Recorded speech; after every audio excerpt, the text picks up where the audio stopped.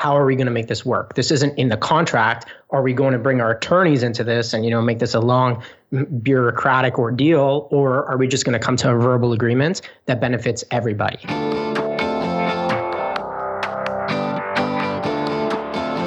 Hey, my name is Felix Tiet, and I'm the host of Shopify Masters, a weekly podcast powered by Shopify, the easiest way to sell online, in person, and anywhere in between. Each week, we invite entrepreneurs like you to share what they've learned growing successful e-commerce businesses. In this episode, you'll learn how to structure a licensing deal with a bigger brand, why and how to localize a product when you are selling in a different country, and how they use Facebook ads to build a huge list of leads before launching their business. Before our show, I wanted to chat about Shopify shipping. Did you know that you can buy shipping labels for your orders at home and print them with a regular printer, get shipping insurance within the United States, and receive discounted shipping rates with certain carriers with Shopify shipping? There are no additional fees, carrier account, or app required. This is included with your Shopify plan, so check out Shopify shipping today at shopify.com/ship. Today, I'm joined by Yuri Weinberger from Milky Mama Canada. Milky Mama Canada is Canada's #1 rated lactation, cookie, drink, and supplement provider, and was started in January 2020 and based out of Toronto, and has hit 7 figures this year. Welcome, Yuri. Thanks, Felix. Thank you for having me. Yeah, so give us the background of the business. So we mentioned earlier that it's Milky Mama Canada. So tell us about this I guess the origins of your particular business in this larger brand. Absolutely. So just to set the stage for all the listeners today, there's a distinction between Milky Mama, the brand in USA, and Milky Mama Canada. So Milky Mama was founded by Crystal Duhaney out of LA in 2015. She's the owner and founder of Milky Mama, the brand. I've been working with her as an advertising agency since 2017, early 2017. And we started to grow the brand in the USA every month for roughly 2 years. It's still going today, and every month we're breaking records.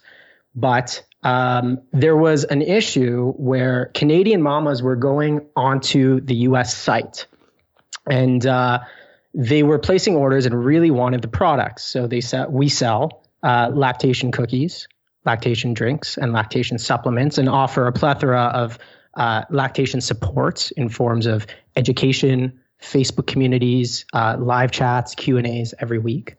And mamas really wanted to buy the product. But the problem was that, number one, shipping rates were very high to ship cookies from US to Canada. Number two, the products expire because they're cookies. And if they're held at customs, we couldn't get over the border. And then, they could go stale at that point in time. And number three, there isn't really so much support in Canada right now. And the currency is huge. If there are any Canadian merchants or any international merchants, they know that the American dollar is quite strong, and it affects margins and customer facing prices. So myself being involved with Milky Mama in the USA, for roughly 2 years at the point that we decided to expand, decided to go down and pitch opening up a full operation here in Canada. So I was uniquely positioned because, number one, I was the voice, to an extent, the voice of the brand. I handle all the advertising, which is Facebook advertising, Instagram advertising, Google ads as well, Snapchat at times. And number two, because my wife, Tali, who's a huge part of Milky Mama Canada, is a nurse, a certified breastfeeding specialist, and a teacher. So that put us in a unique position to go down to the owner out in the US and say, hey, let us start Milky Mama Canada. And so she agreed, thank God. And that was back in August of 2018. And since August 2018, fast forwarding up to January 9th, 2020, so about a year and a half, we were trying to figure out, how is this going to work, right? From my perspective and from our perspective, it's how do you start a business that already exists in another country? And how do you bring it over so it's a win-win situation for the person, the main owner, right? The brand owner, Crystal in the US, of Milky Mama, And how do we better position that business to be profitable and be more localized for the market up in Canada? And so it took about a year and a half to figure out, how are we going to structure this?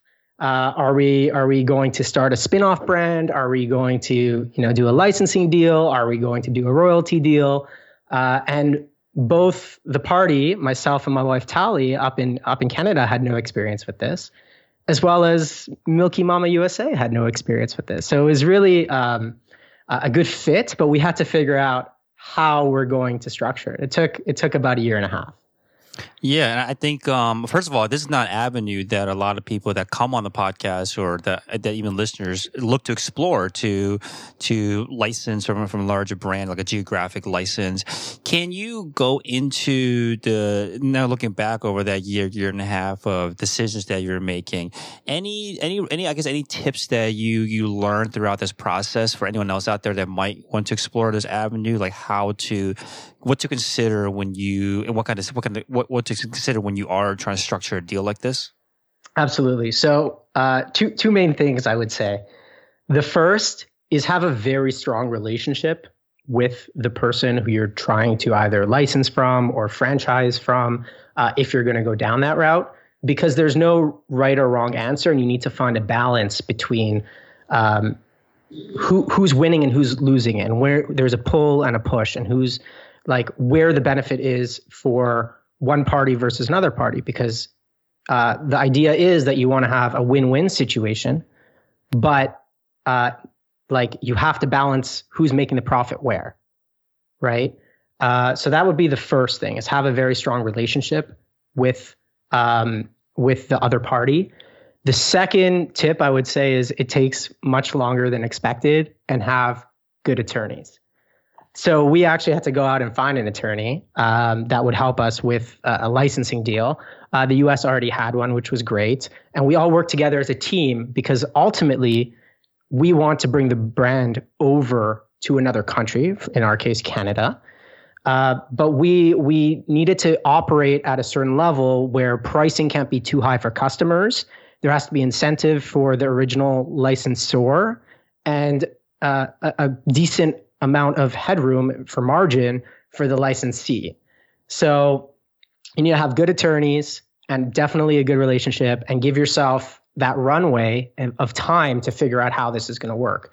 If you've done it before, you've probably, you have some experience and you know what works and what doesn't. I would say our deal it's very unique in the sense where we have multiple layers of license fees.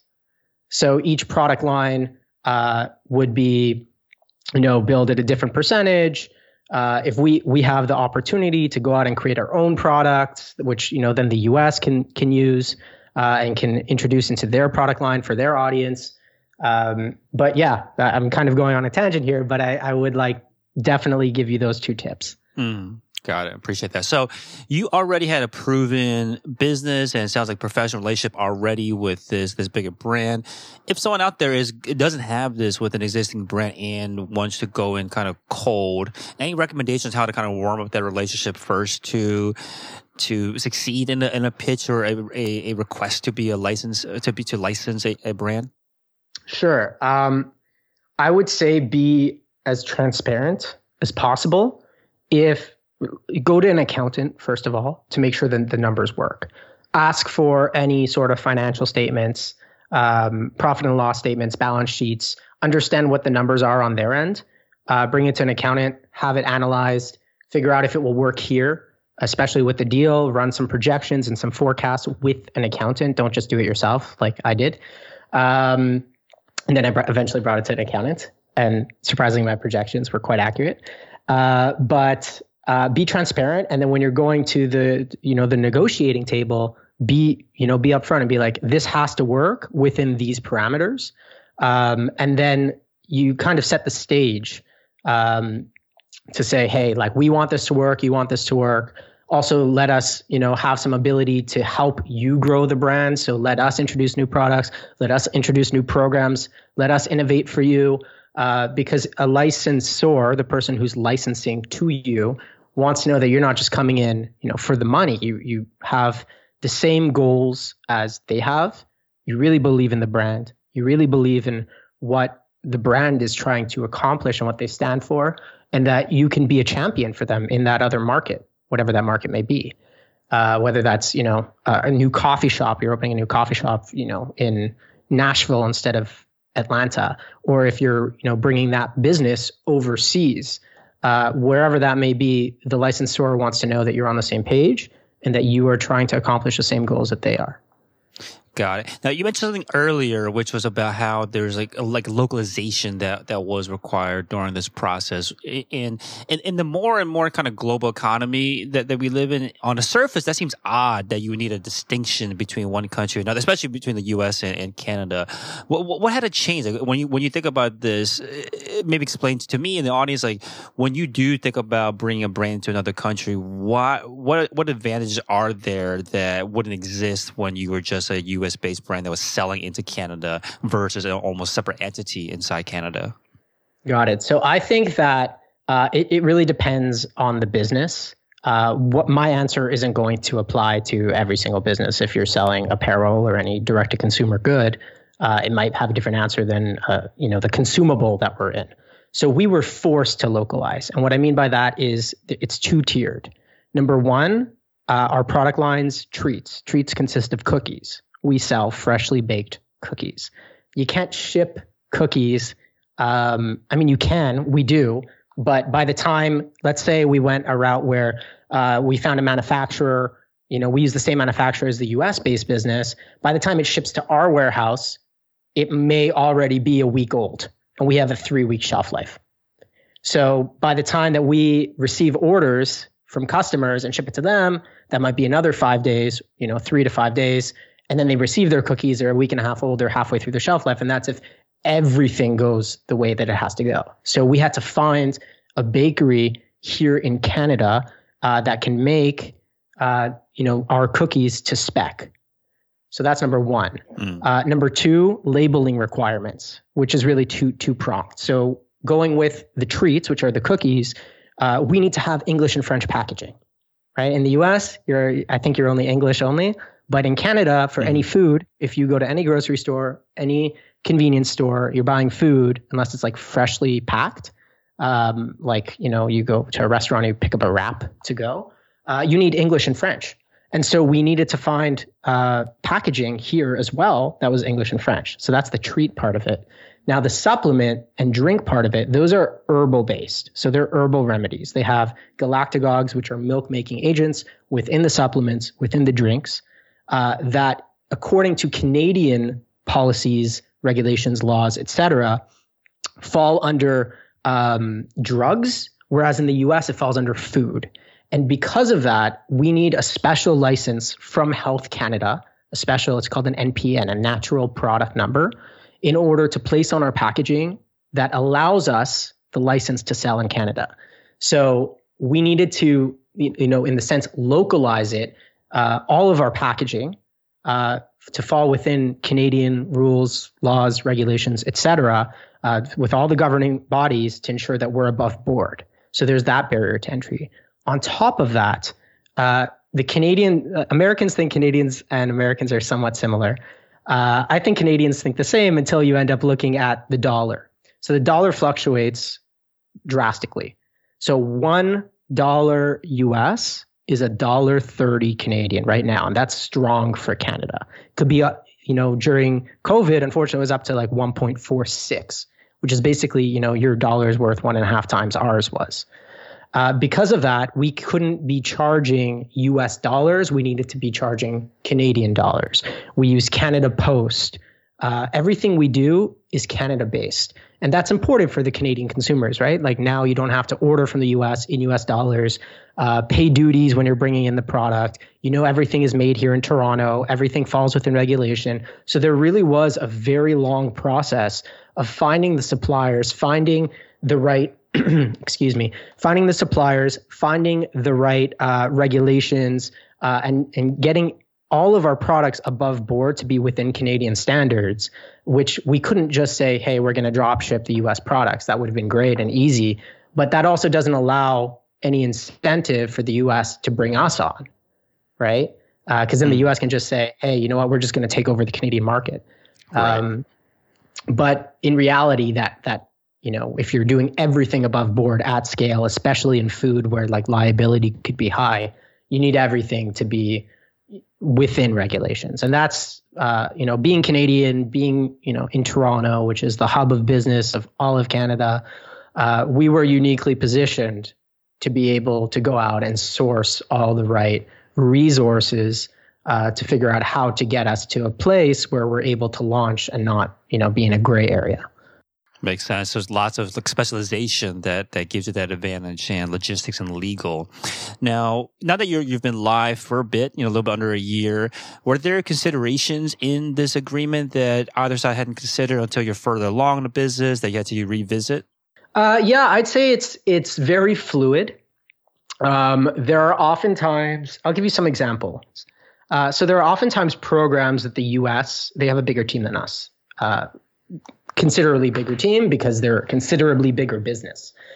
So they're able to put together programs that go live, such as weekly Q&As, giveaways with bigger brands. Now there's a scholarship program going on. It's a program run by Crystal Duhaney, who's the owner of Milky Mama in the US, for any Black women who are looking to become IBCLCs, which is an international board certified lactation consultant, which is the highest designation of any lactation consultancy. And so those are very US centric. And it would be great to offer all of those ancillary programs up in Canada, but we aren't. We're a whole different business, right? We have different cash flow, different margins, different resources, different staff members. So it's very hard to understand, hey, like we can participate in some and not others.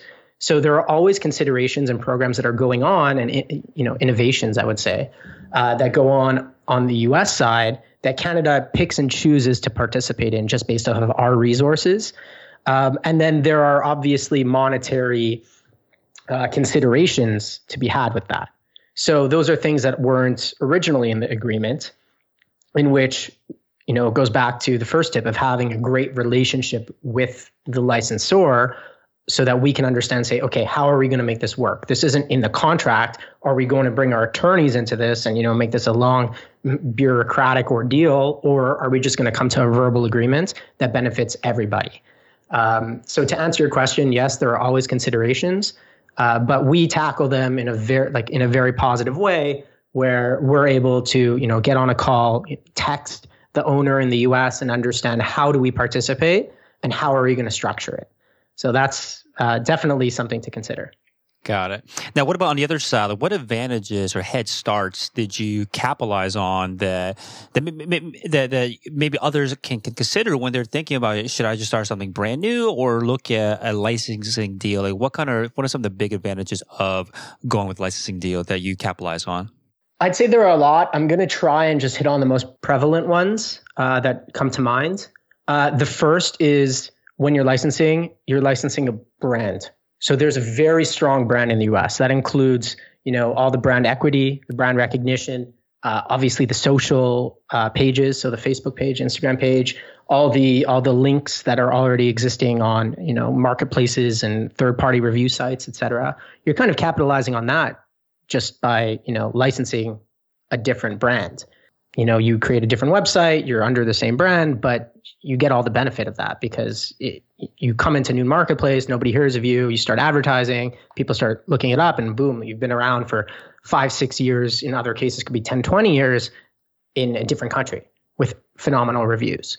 The second thing is you get to receive all the products from scratch. There isn't really too much R&D that goes into it. We did have a lot. We had a lot of struggles with trying to source here in Canada.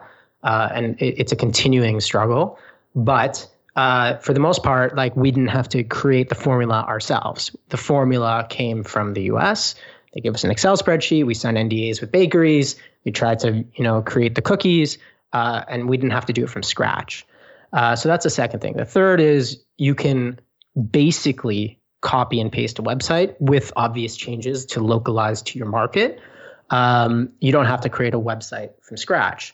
Fourth thing any sort of marketing, right? You can take all the same marketing materials, all the same user-generated content, all the same email flows, Klaviyo flows. There's a lot that goes into it that you get a benefit from. You can either copy it or you can try and revise it. You can take all the flows that are working, you can analyze them, you can say, okay, where can I improve? What's missing? It makes it a lot easier, but at the end of the day, you end up paying for it, right? You're paying a licensing fee. So you also receive support from, at least we do. I'm not saying in every deal you will, but we receive amazing support from the US team. If we ever had product questions on, we sell 5 supplements. What is the main differences between all 5 of them? We have all these FAQs that we ask the US. Now we understand them, we know them, we embody them. But at the beginning, it could have been slightly complicated, and we get all the support that we need from them. So there is a lot that goes into it. You definitely do have a head start if you're licensing versus starting a brand completely from scratch, just because of all the history that's there. Hopefully, it's all positive history, right? Right. So yeah, lots of existing assets that help you get a quick head start. And it sounded like the bulk of the work coming in was that just how to make this work for the Canadian market, from logistics to legal to all the kind of specialization things that you had to discover along the way. Once you had that settled, what are some of the main areas where you started to venturing out on your own a bit and kind of carving the Milky Mama Canada kind of entity? We do things slightly differently than the US. We take a lot of what works. And to be fair, we share the same social channels. So we don't have a Milky Mama Canada Facebook page versus Instagram profile. They're all the same. So it all comes from Milky Mama. We have different ad accounts. But we do things slightly differently. So our codes are different. Our plugins are different. Our messaging is slightly different. We offer, live chats, 24/7, I'm sorry, 9 to 5, 5 days a week, with a certified breastfeeding specialist and a registered nurse. So if you come to our website right now, bottom right, there's a chat box. You open it, you're talking to a real registered nurse who's also a certified breastfeeding specialist who can give you advice as long as you're online and they're online. You get free advice from them. So that's the way that we're carving things out a little bit differently. Our website looks a little bit different. So we started making some changes where we thought that there could be improvement. So for example, on our product pages, our descriptions, they're accordion style with tabs versus on the US site. They now do that from the Canadian site, but they were like longer descriptions. We have little icons saying made in Canada, vegan for our vegan products. We're peanut free in every facility. The US isn't, just because of the partners that we work with. But we definitely have our own feel to it. Our team is different. Customer facing, when you come to the website, they look fairly similar. They're not exactly the same. But if you speak to our team, that's where we differentiate for sure. Got it. Now, one thing that we had looked at when we were talking offline was that I went to milkymamacanada.com, and because I'm in the U.S., it redirected me to the U.S. site. Does it go the other way too? If someone comes to the Milky Mama U.S. site? Absolutely. Great. The reason we did that is because right when we started, right, we start from zero. The U.S. has 5 years of SEO history, et cetera. So you could actually go and purchase, if you're in Canada, you could go and purchase from the US, but because we're paying a licensing fee, that's not fair, right? So we got all that, I guess, quote unquote, I'm air quoting here, free traffic by people who are searching, reviews, on a third party review site. They end up on milky-mama.com, which is the US site, but they're from Canada. So then they get bounced to Canada. Same thing goes backwards. We have different products that aren't available in the US that are available here in Canada, the ones that we made ourselves. And then that wouldn't be fair if we were selling to the US because, Canadians can't buy from the US. So why should Americans buy from Canada? So right now it's back and forth. We just use, on Shopify, we use an app called Address Validator. Sorry, I don't think it's Address Validator. It's Geolyzer. Whereas in the US, I think they're just embedding it into the code based off of IP. Got it. Okay, so now once this deal was done, what were the first things to do to actually make it a real, I guess quote unquote real business in Canada? Got it. So there are two sides of it. There is the logistical side of the business that took about 18 months. And then there's also the marketing side, right? When you actually start. So we kind of break it up into pre-launch and a launch. And I actually have a blog post about our the full strategy. It's like a 10-minute read that goes through the entire launch from 0 to 250K in the first 3 months. On the logistical side of things, we were working alongside at the same time as we were putting together the licensing deal. We were looking for manufacturing partners and other partners, such as like the correct customs broker and understanding like the natural product number consultant. So we're with Health Canada. And that was a really long process. And just developing the product here, we wanted to be as consistent as it is in the US. So like we would go through baking trials, taste them. If we didn't approve them, we would have to go through another baking trial. Then we would approve them, then we would send them to the US for approval, and then we would get a disapproval. And then, there was back and forth, and we worked with 3 or 4 bakeries before we found one that actually worked. That was a huge struggle. So that was the logistical side of things. Also understanding like finding a translator and whatnot. So that was all done before launch. Then there was the marketing side of things for us. So we knew that because I was in the ad account for years, right? I managed all the ads for Milky Mama USA, and I've been doing so since early 2017 or late 2016, I think early 2017. That we ran like a small test originally and said, okay, like let's just change the country from USA into Canada and see how people respond. And we look at like cost per content view, cost per add to cart, cost per initiate checkout, cost per purchase. And then we see where the drop off is. And the drop off is obviously because the shipping rates and the shipping times are much, worse from USA to Canada. So we said, okay, there's definitely some demand here, right? I don't see why there wouldn't be. We've tested it out in the US. Let's start building a list. And we had tons of time, right? We're talking 18 months between myself flying down to the US and pitching coming to Canada and then actually launching. So it took about 6 months for us to start working with suppliers and getting the deals done. And then we said, I turned to my wife and I said, hey, like I have a target in mind for the first day when we launch, whenever that is. We don't know when it is. There are so many moving parts. Let's just start building lists now. Because I've already built out the Shopify site. I did it all myself. I tried to make it as consistent as it was in the US. And so I started building out, campaigns in Facebook to get leads for when we do launch. And we did that for about 10 months. A very, very small budget, like $10 to $15 a day. It was very sporadic. We would be on for a month and be like, we spent like $800 last month. Like, I don't want to advertise anymore. We don't know when we're launching. And we turn it on again and off and on and off for months. And as we were starting to get a little bit closer to launch and started to feel a little bit more realistic with the target dates, we started scaling up a little bit. And so we used Facebook for the most part, alongside some Shopify apps, which we can get into later on, in order to build lists. And we were very intentional and strategic with our messages and what the opt-ins look like, and then what the flows look like after the opt-in. Because if we didn't have a target date, by the time, let's say somebody signed up 10 months ago, by the time we launch, it's possible that they're not breastfeeding anymore. And so they kind of fall out of that audience. So we were really intentional with that. Once we started to understand what the launch date was, we started shifting from, let's say, a list building phase into like a pre-launch phase. And actually, in the blog post, if anybody wants to read it eventually, after this, I break up our entire strategy from January 9th, 2020. So we've only been operating for not even 7 months at this point.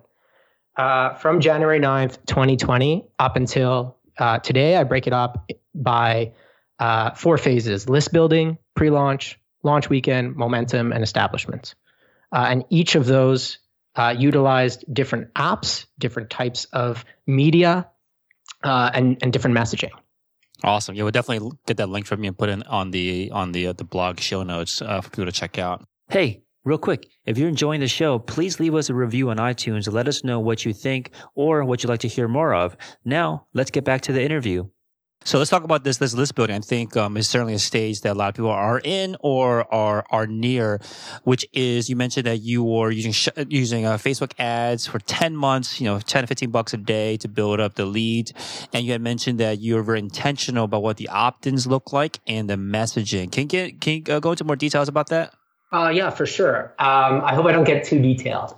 So I break it down. I'll break it down like this. About a year before we launched, so January 2019, we started our list building phase. Again, we launched in January 2020.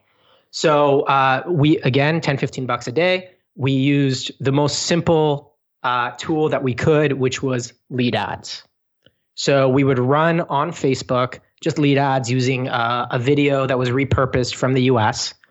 It was like a PR video by, I think it was CBS News, covered Milky Mama in 2017. They did like a minute and a half segments on them. We used that. We said, hey, we're launching in Canada.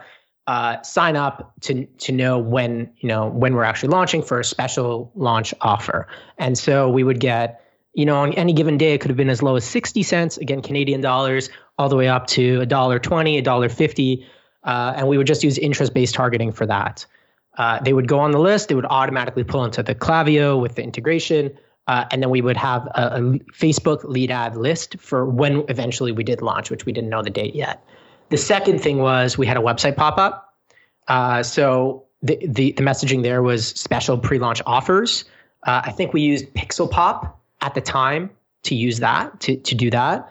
Then we took both the lead ads, so all the segments from Klaviyo of the lead ads and all the segments of people who signed up on the website with the pop-up. And then we created like a blended list. I think I called it like the Klaviyo master list. And that was the trigger for the flow. That was just like, hey, thanks for signing up at that point in time, right? We didn't have any offers. You couldn't buy any product. They were on the website. There was no price. We just knew what we were going to launch with. We didn't even know the pricing at the time. So we sent like a thanks for signing up email, and then we started to push other things. So what are those other things? Number one, we know that we already have a very large lactation support group on Facebook that is specific to Milky Mama. It's very safe. You have to prove that you're a new mom, a breastfeeding mom, and it's monitored by admins out in the US that belong to the Milky Mama team. So we would push that. We know that people who are in there are speaking about the product, are speaking in general about support of breastfeeding mothers and struggles and accomplishments, et cetera. And to have people in there who are Canadian, they'll be like, oh, when we launch, like we're super excited about it, right? And then they would eventually purchase from the Canadian site. So we sent an email for that. We also created a loyalty program using Smile. Not that you could buy anything, but if you signed up, you got, I think, 150 points, which is equivalent to like, I don't know if it was $1.50 or $3. I forget what our structure was like at that point in time. And then we would also send people to a reviews page, which we had built out because the US has over 10,000, I think at this point, over 20,000 5-star reviews. So we pulled those and we uploaded them onto our store because it's the same product. So that's what we were doing. The whole flow lasted about a week. We were trying to get people who would sign up at any point in time pre-launch, like before we even knew, like pre-launch really in the list building phase, to just know Milky Mama, belong to the ecosystem. Because when we eventually do launch, if you're part of the group, if you're on the pre-launch list and you're already part of our loyalty program, there's no way you're not going to buy. You're super interested. So that was the idea then. I think we spent about $1,500 maybe over those 10 months. So it really was very sporadic. And then I see here that we got 1,632 leads from paid media, and including the Pixel Pop list, we had 3,581 leads. So it really is like 30 cents a lead. Amazing. So once you did launch, I think the next phase was, so you went list building and then pre-launch. What were you doing with the list during the pre-launch phase? Awesome. So pre-launch was a little bit different because we now had a date in mind, right? We figured out the logistics. We ordered our packaging. We figured out the licensing deal. This was a reality, right? So we knew this about 2 months before, and there's lead times for cookies, and we have to get funded, not funding, we're self-funded, but like we have to figure that all out, right? So we said, okay, let's try and launch in like 2 months or so. What we ended up doing there was we took users one step further. So now the products on the product page had a sign up for pre-order. It wasn't a pre-order in the sense where users would actually pay money. It was just sign up for the list. So we have like four different flavors of cookies, 5 supplements, 3 drink mixes, and we had our descriptions. All the website was complete. Now we would just bring people one step further to sign up for specific products. So first, we blasted everyone on our list to say, hey, pre-orders for products are now available, right? So we got signups there. We changed, we didn't use lead ads anymore. Now we started changing our Facebook campaigns into view content. No one could purchase anyways. So we just wanted like targeted, quote unquote, cheap clicks to the website so people could sign up for pre-orders. So when we could understand like what is the demand for the product, what should we order? Like if we only had $10,000 or $20,000 to spend on inventory, how do we split that up? How many cookies of this flavor? How many drinks of that flavor? How many of these supplements? Right? And we could say, okay, there's 1,000 pre-orders total. What's the percentage breakdown? What's the ratios? So we were able to make informed decisions like that.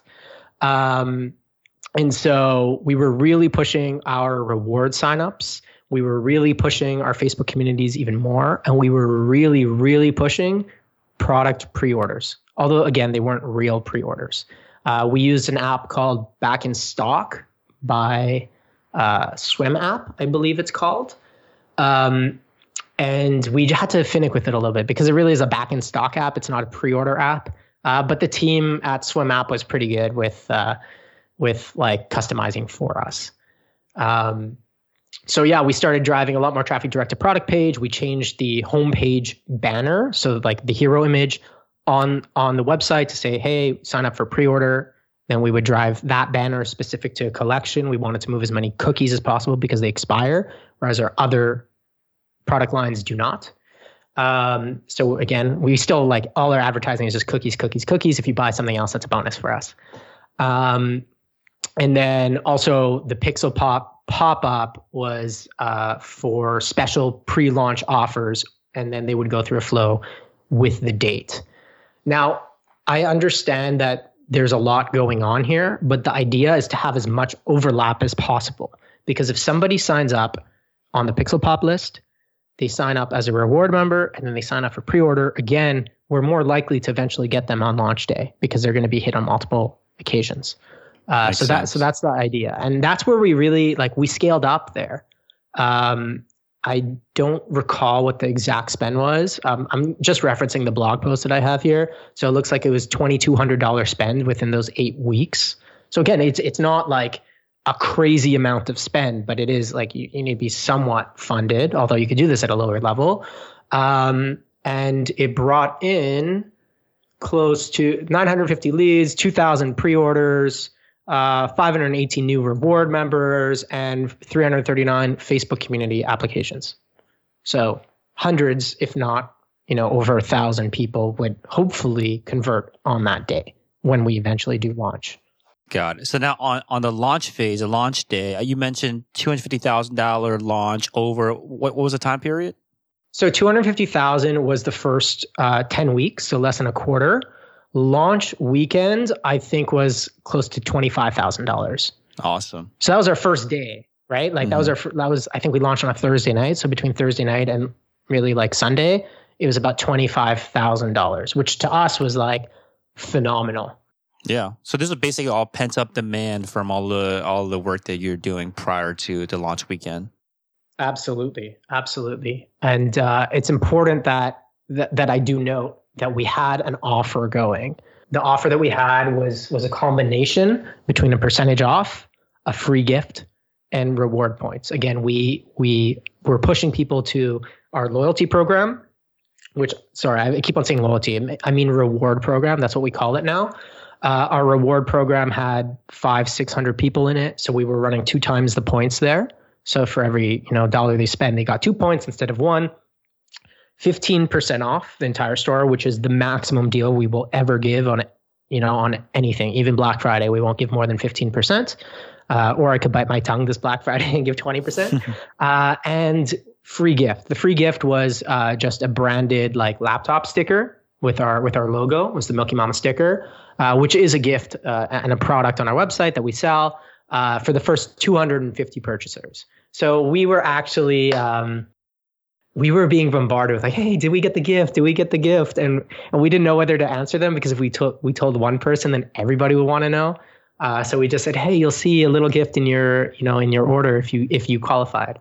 And that basically added a ton of urgency for people to go on and purchase right away. And so the website, this is really funny. So that website needed to be changed that morning. I worked all day. I woke up at 4. I was so excited. I woke up at 4 a.m. Right? We were going to launch at midnight. I woke up at 4 a.m. I'm like, okay, I'm changing the homepage. I'm changing the banner. I'm getting ready. Right? We're testing with our third-party logistics company to see if the shipment rates, the live rates, are coming through. Right? So we're doing all this testing at 8 a.m. Right? I worked on the website for 4 hours. I called them first thing in the morning. We're on the phone. As all these test orders are coming in, we get a real order. Right? Even before we launched. Right? We didn't send out any email. People were waiting.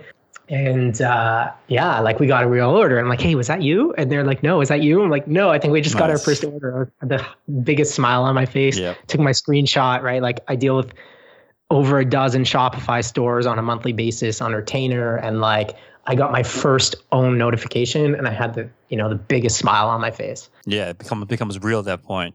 So now, during those next 10 weeks, the pent-up demand that you got during that weekend, that makes a lot of sense. So how did you sustain this growth from, $25,000 to, 10x that to $250,000 over the next, 10 weeks? What was the strategy at that point?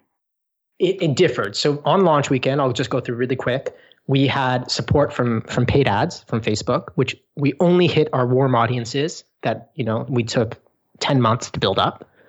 We sent out a Klaviyo email, multiple emails with 3,200 subscribers. We sent out a Smile rewards program email because it was 2 times the points. And we sent out back in stock, which is really launch emails through the Swim app that I was mentioning earlier. So we were really hitting from all angles, and we scheduled it out multiple times. I think we also had an SMS go out. And that was during launch weekend. That brought us about $25K, probably a little bit less. Again, this is all Canadian dollars, so you can do the conversion. But after launch weekend, that was it, right? 250 orders went in the first night. And then after that, right, we just had 15% off, 2 times the points.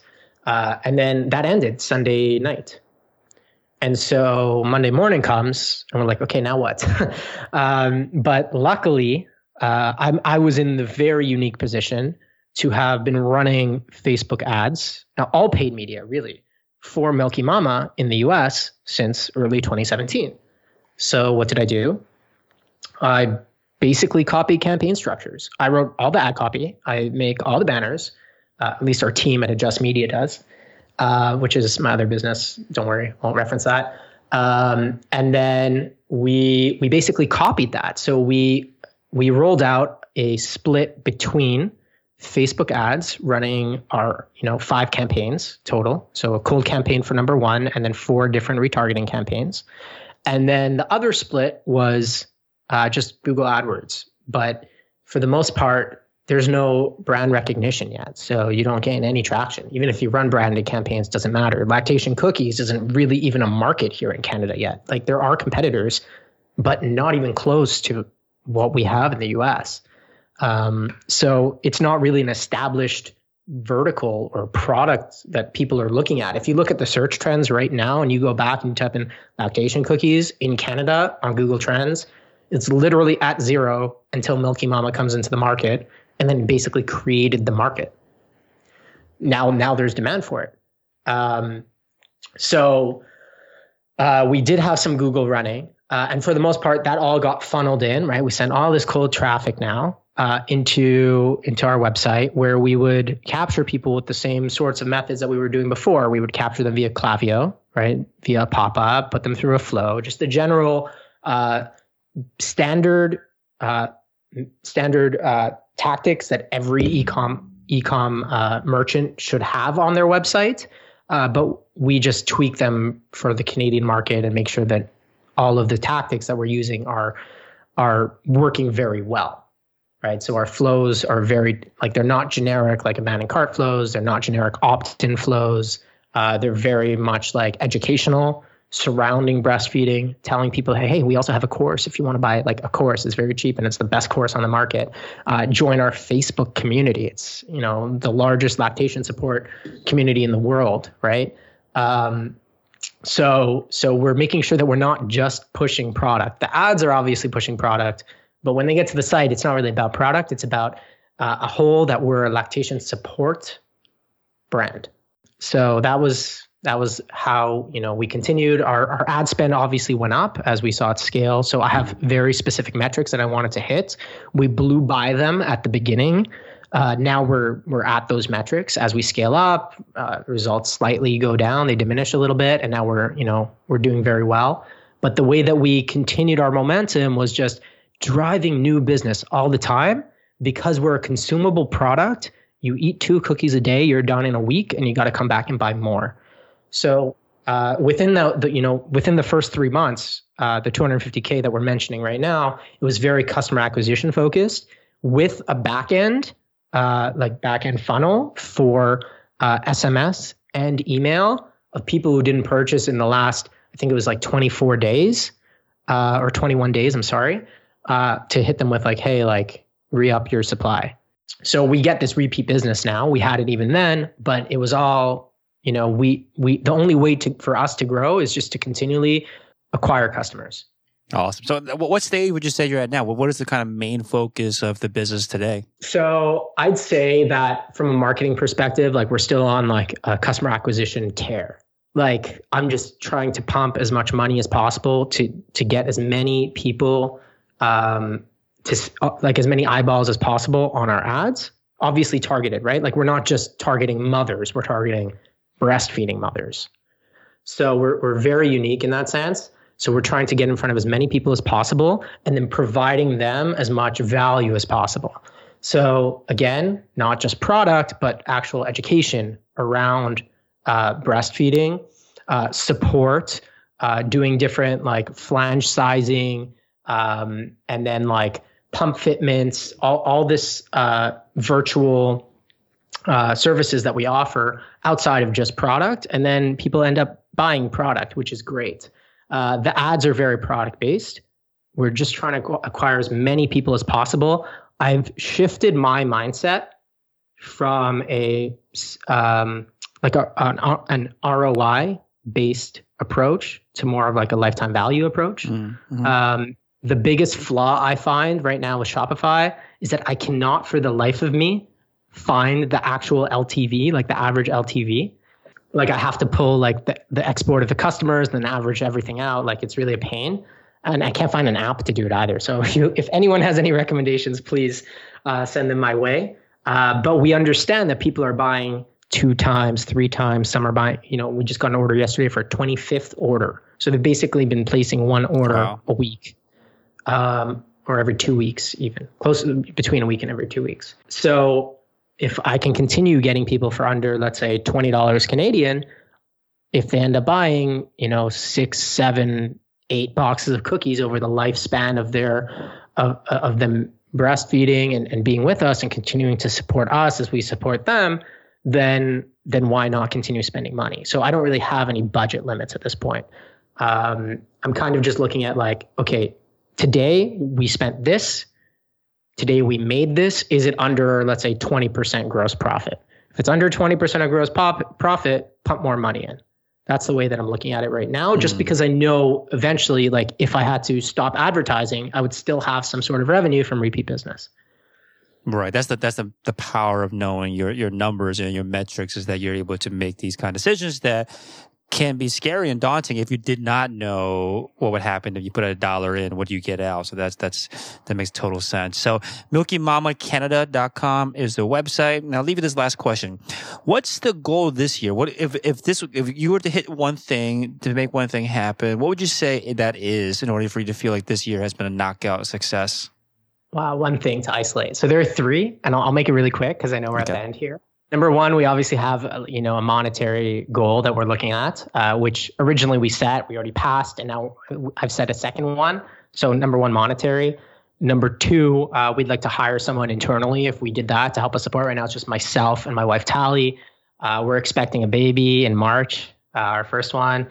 And so we're going to need, some help internally very soon even. And number three, if we can get new products and expand our product line, which we've been working on for a long time. Even our bestseller is not even available yet.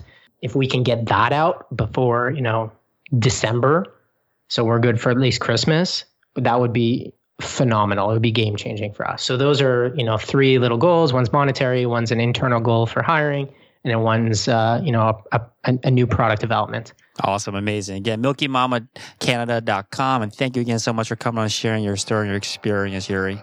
It was my pleasure, Felix. Thank you. Thank you very much. Thanks for tuning in to another episode of Shopify Masters, the e-commerce podcast for ambitious entrepreneurs powered by Shopify.